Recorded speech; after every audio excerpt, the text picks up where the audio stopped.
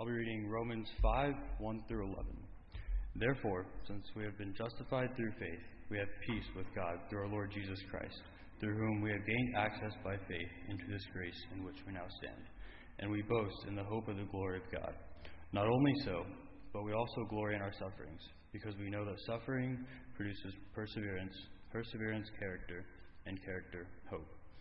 And hope does not put us to shame, because God's love has been poured out into our hearts through the Holy Spirit, who has been given to us. You see, at just the right time, when we were still powerless, Christ died for the ungodly. Very rarely will anyone die for a righteous person, though for a good person someone might possibly dare to die. But God demonstrates his own love for us in this: while we were still sinners, Christ died for us. Since we have now been justified by his blood, how much more shall we be saved from God's wrath through him? For if, while we were still God's enemies, we were reconciled to him through the death of his Son, how much more, having been reconciled, shall we be saved through his life? Not only is this so, but we also boast in God through our Lord Jesus Christ, through whom we have now received reconciliation. This is God's word. You may be seated. How many of you were surprised that 50 is the cutoff point for senior adult ministry? My kids just got out of the house. Now senior adult ministry. Hey, there you go.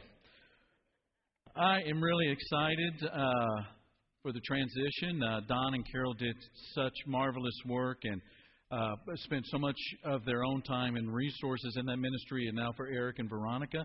Eric and Veronica Sebastian be taking over that ministry is a great thing. And I'm really, really happy about that.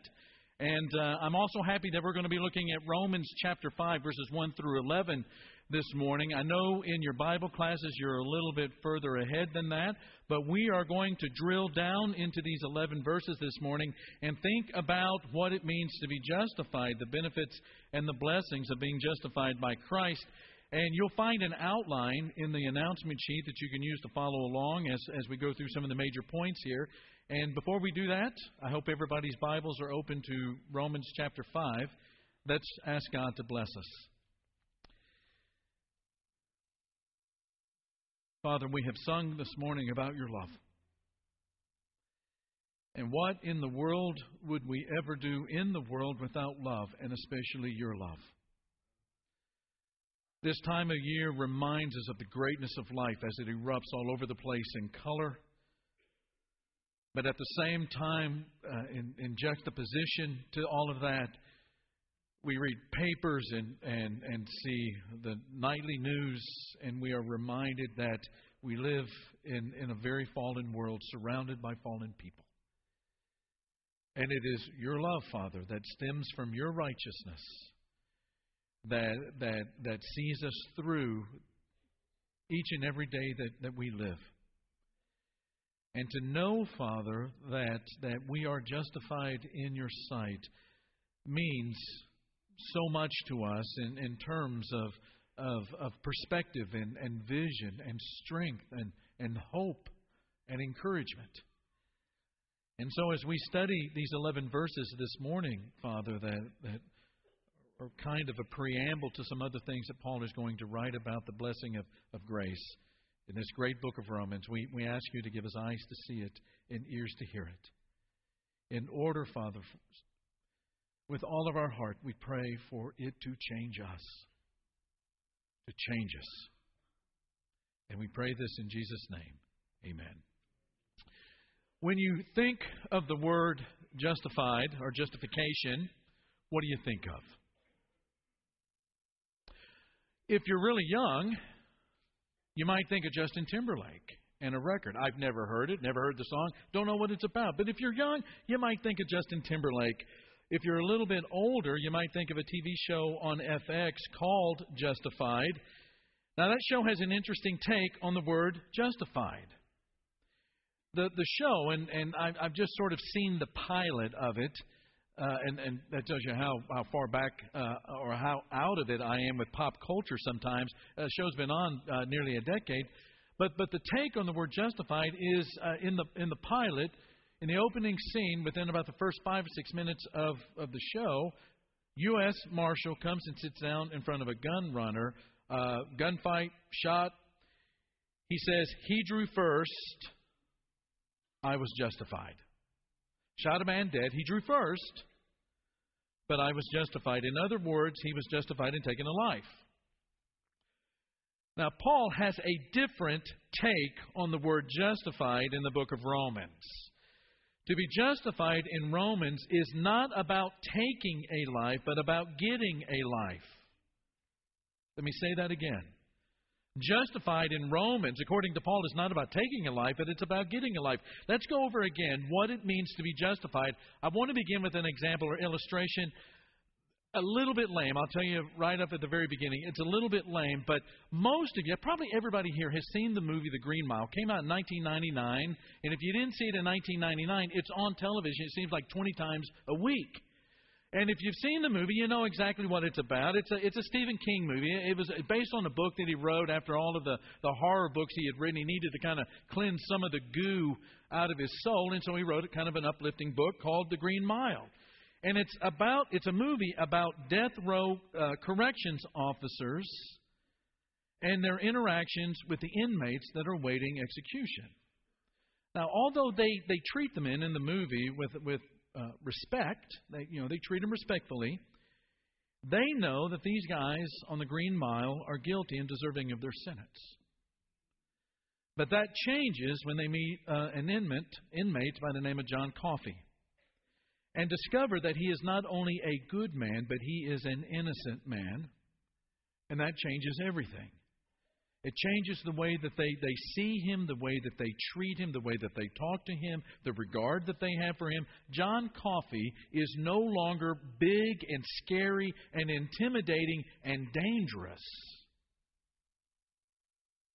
But he's kind, and he's gentle, and he's good. Now, to be justified does not mean to transform something instantaneously. What it means is to transform how you see it or perceive it. To change the way you see somebody or something. To be justified changes, in spiritual terms, to be justified changes the way that God regards you. Now, here is where the example of the Green Mile falls a little bit short. Now, I warned you of that up front.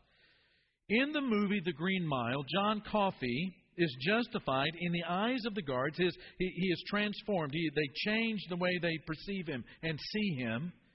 He is justified in the eyes of the guards by what he does and by what he is.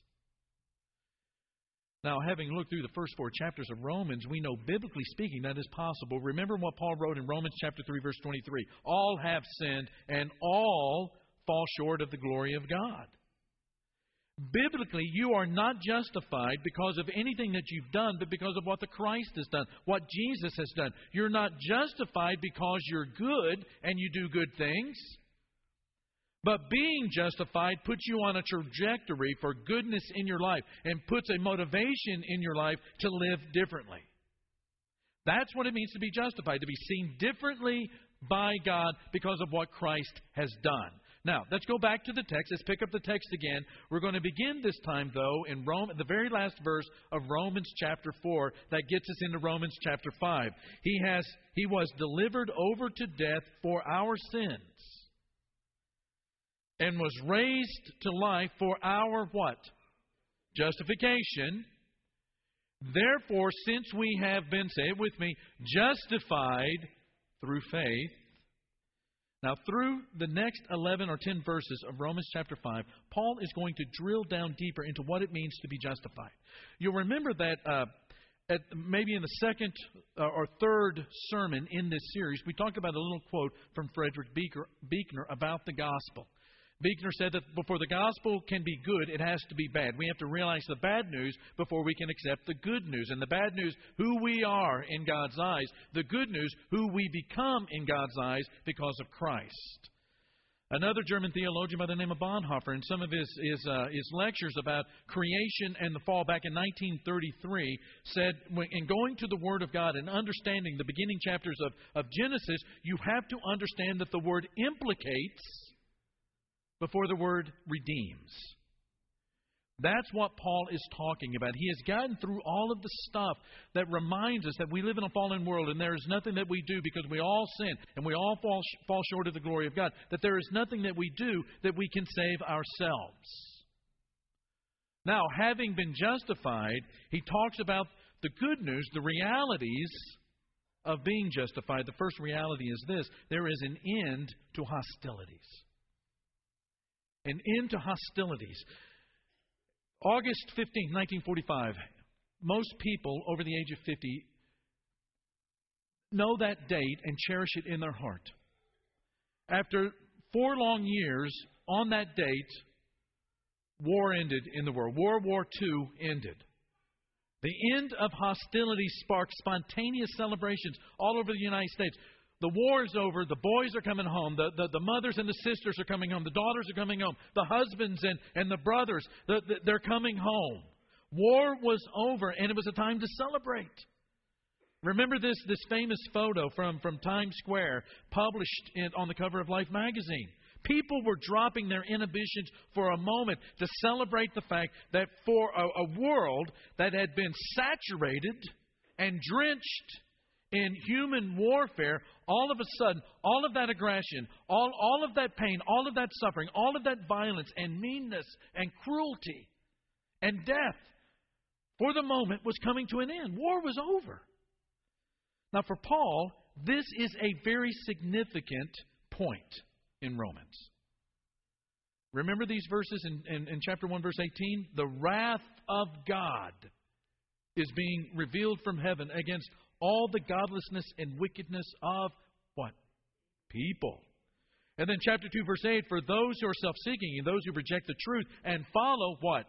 Evil, that is, go the opposite direction than God, there will be wrath and anger.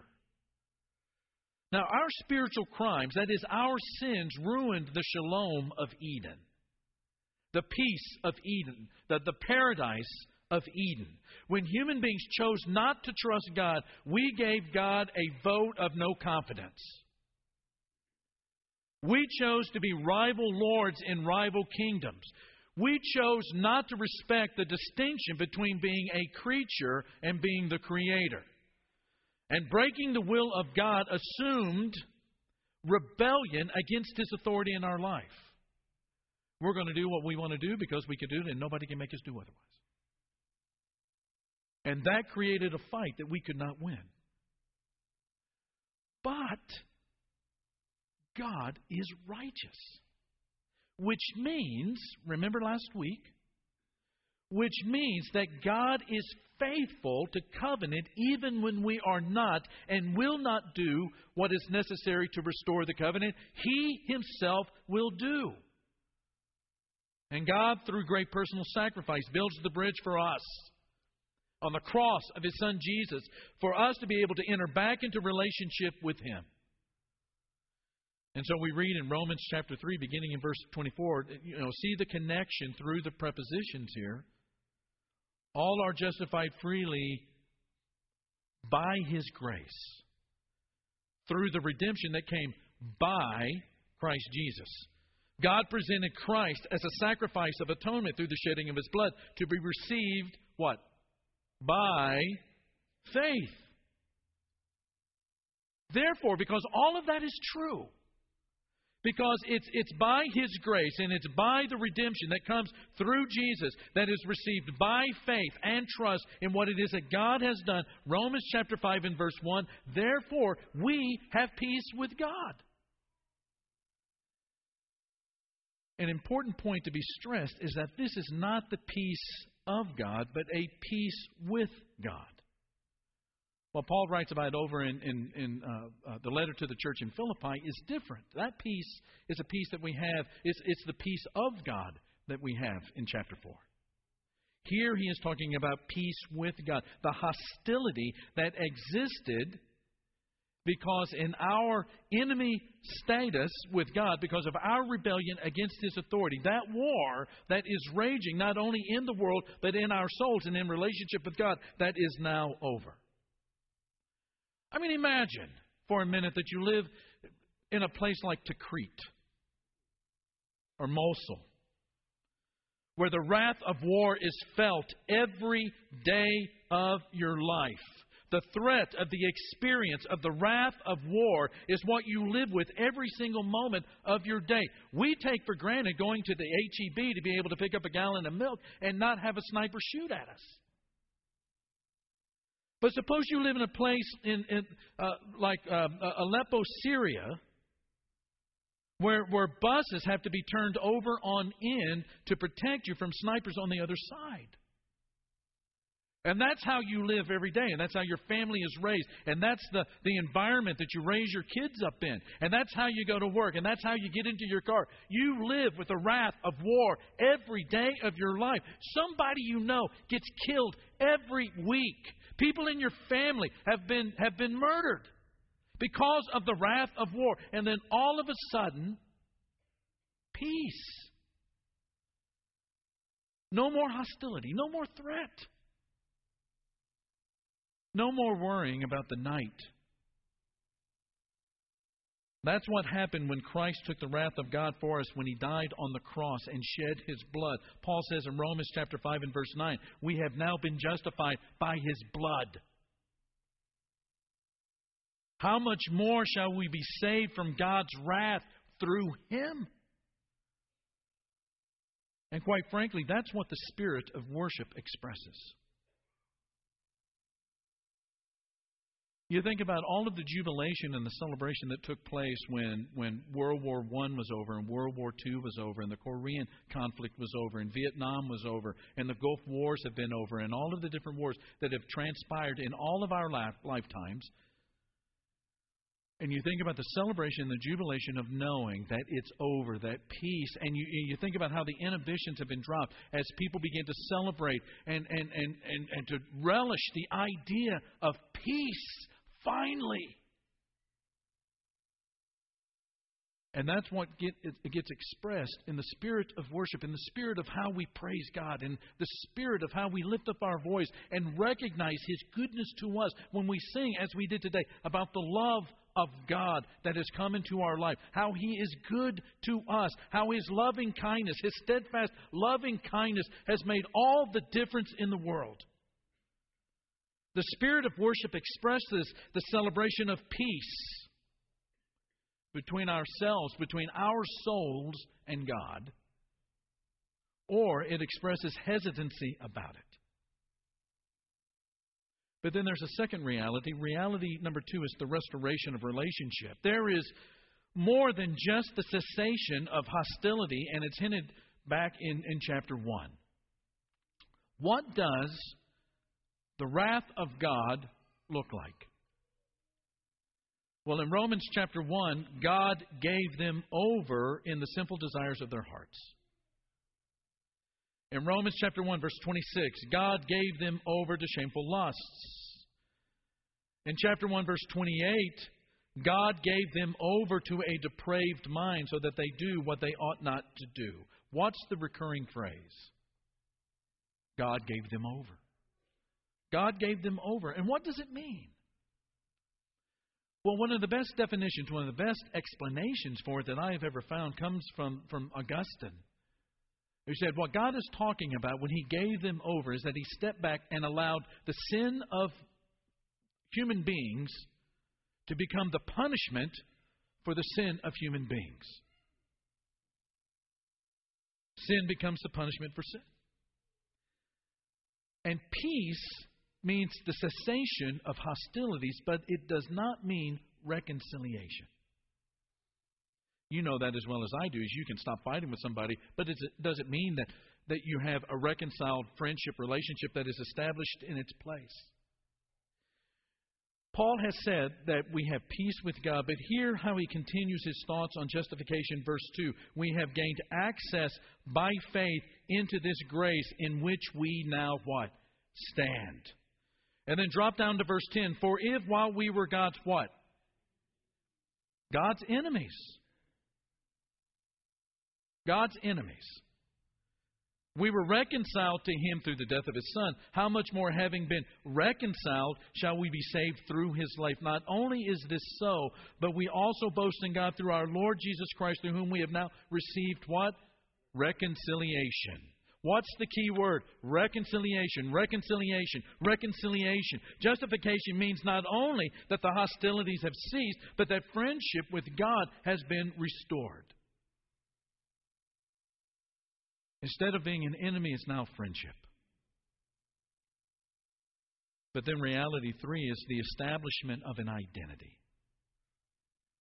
That's one of the blessings also of being justified by the blood of Christ that He shed on the cross for our redemption, is that we have an identity that is now established. We are people of hope. Paul said back in Romans chapter 3 that all sin and all fall short of the glory of God. But because we have been justified, we now will see that glory of God once again. So he says in verse 2, we boast in the hope of the glory of God.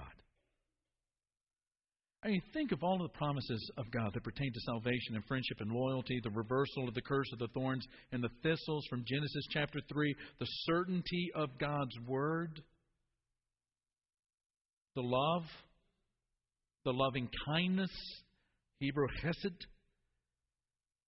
The Hebrew writer says, in light of all of those kinds of promises, that in chapter 6, verse 19, we have this hope as an anchor for the soul, firm and secure. Now, everyone knows what an anchor is. A boat in rough waters has to have it to survive, right? An anchor is that weight that gets down below the surface of the water, down deep into where the rocks are located, and it gets below that water where the water is swelling around you and gets into those solid rocks below. And once it gets into that, what does the anchor do? It stabilizes everything. And the more you meditate on that fact,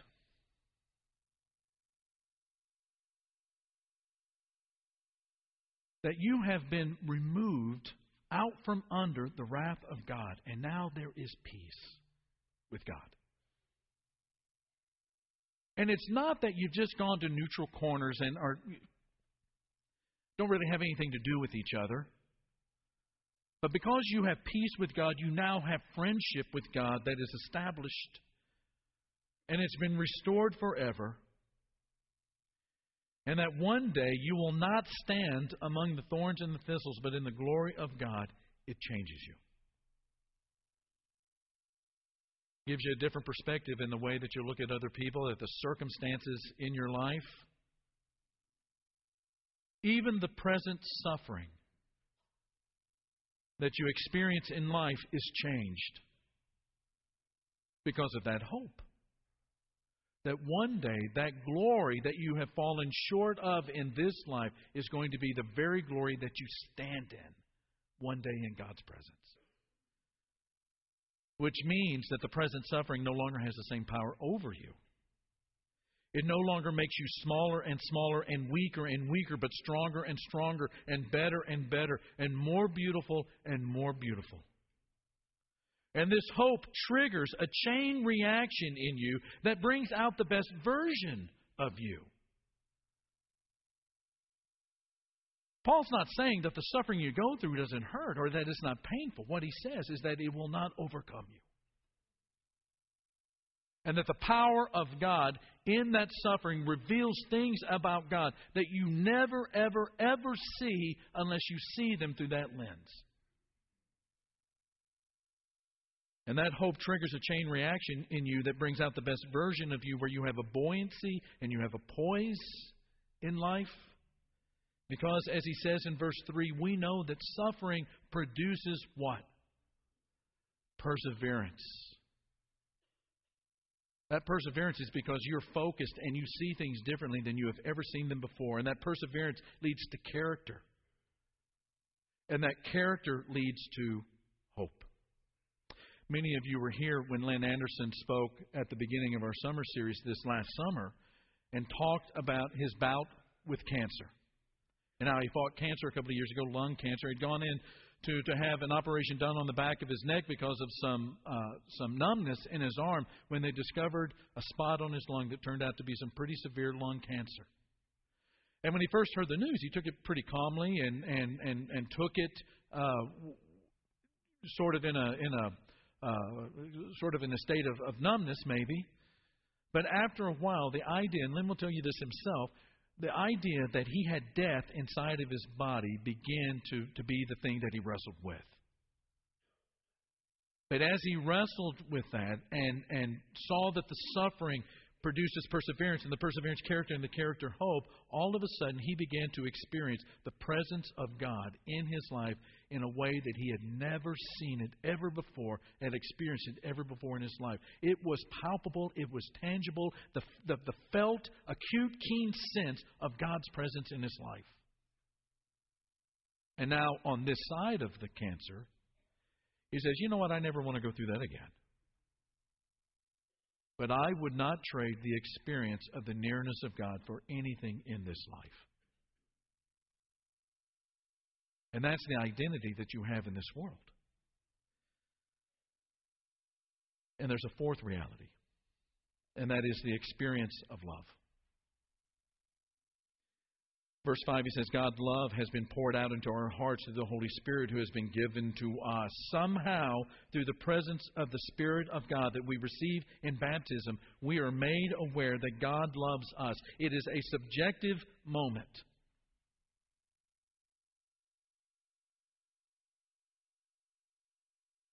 How do you know that your father loves you?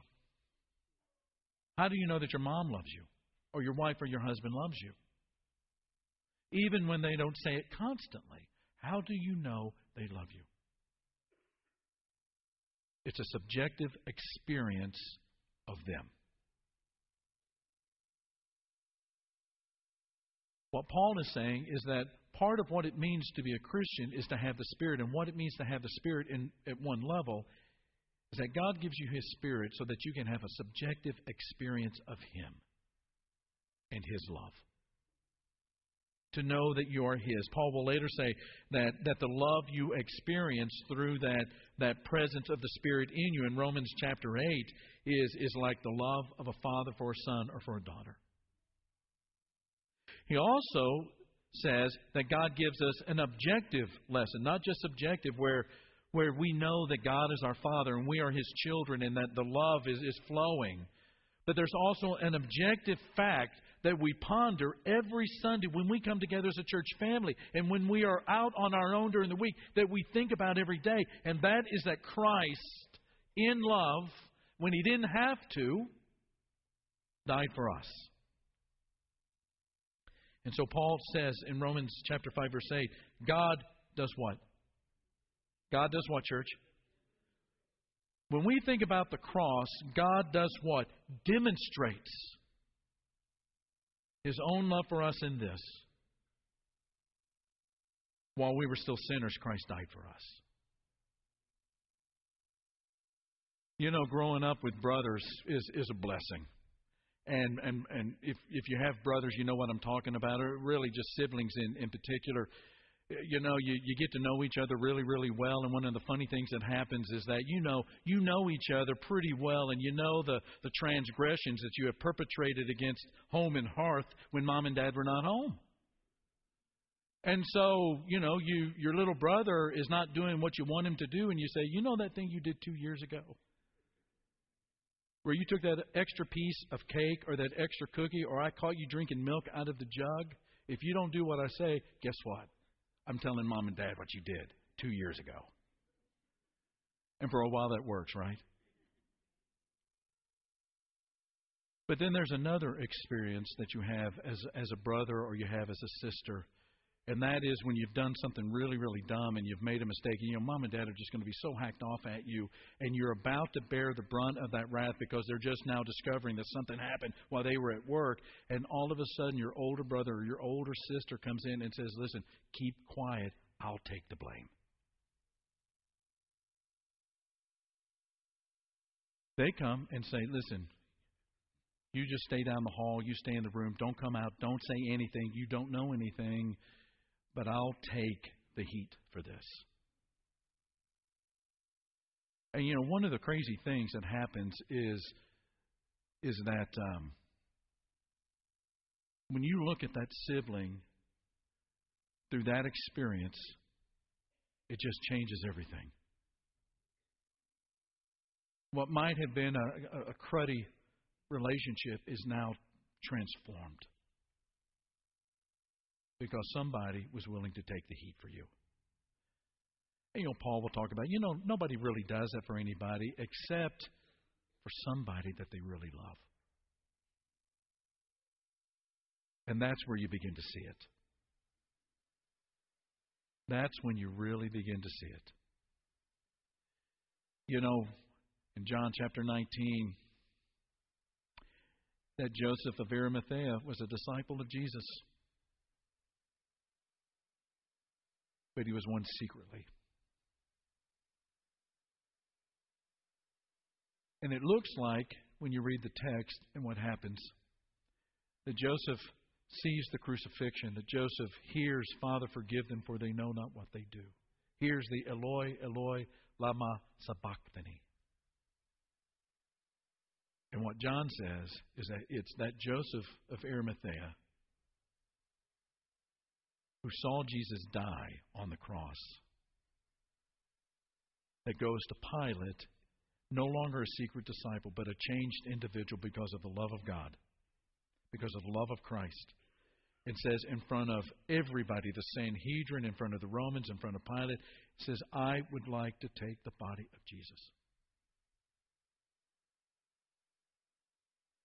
And Pilate allows him to take it. Justification is a word. But the problem is that for most of us, it just stays a word. It stays a concept. It stays one of those words that we'll think about one of these days when Paul is saying this word, justification, is so important that when you really get your mind around it, it just completely transforms you. Because you do understand that all of that wrath was coming your way, and now you have peace in its place. And it's not just peace, but you have a friendship with God that has been restored forever. And not only that, you become a person of hope because of the relationship with God. And what that means not only for eternity, but also for today and tomorrow and the next day. And every day of your life, you live with the fact, subjectively and objectively, that God loves you. That God loves you so dearly. And that His Son, the Christ, loves you so dearly that He took the punishment for our sins and our crimes upon Himself. And that, my friends, is what it means to be justified. Because of what He did, God looks differently at you. And I don't know about you, but I just want to dedicate my life for the rest of my life living a life that's worthy of that love. I didn't get there on my goodness, but I want to live my life in goodness the rest of my days because I'm justified in love. We're going to sing a song right now. Our shepherds are going to be down here at the front. Maybe you've never felt that love. Maybe you've never experienced what it means to have that wrath of God taken away so that you can feel peace and friendship with God and that love poured into your heart through His Spirit. Today is a day that can happen. And it can happen. Come down and talk to these shepherds as we stand and praise God together. Lord, let your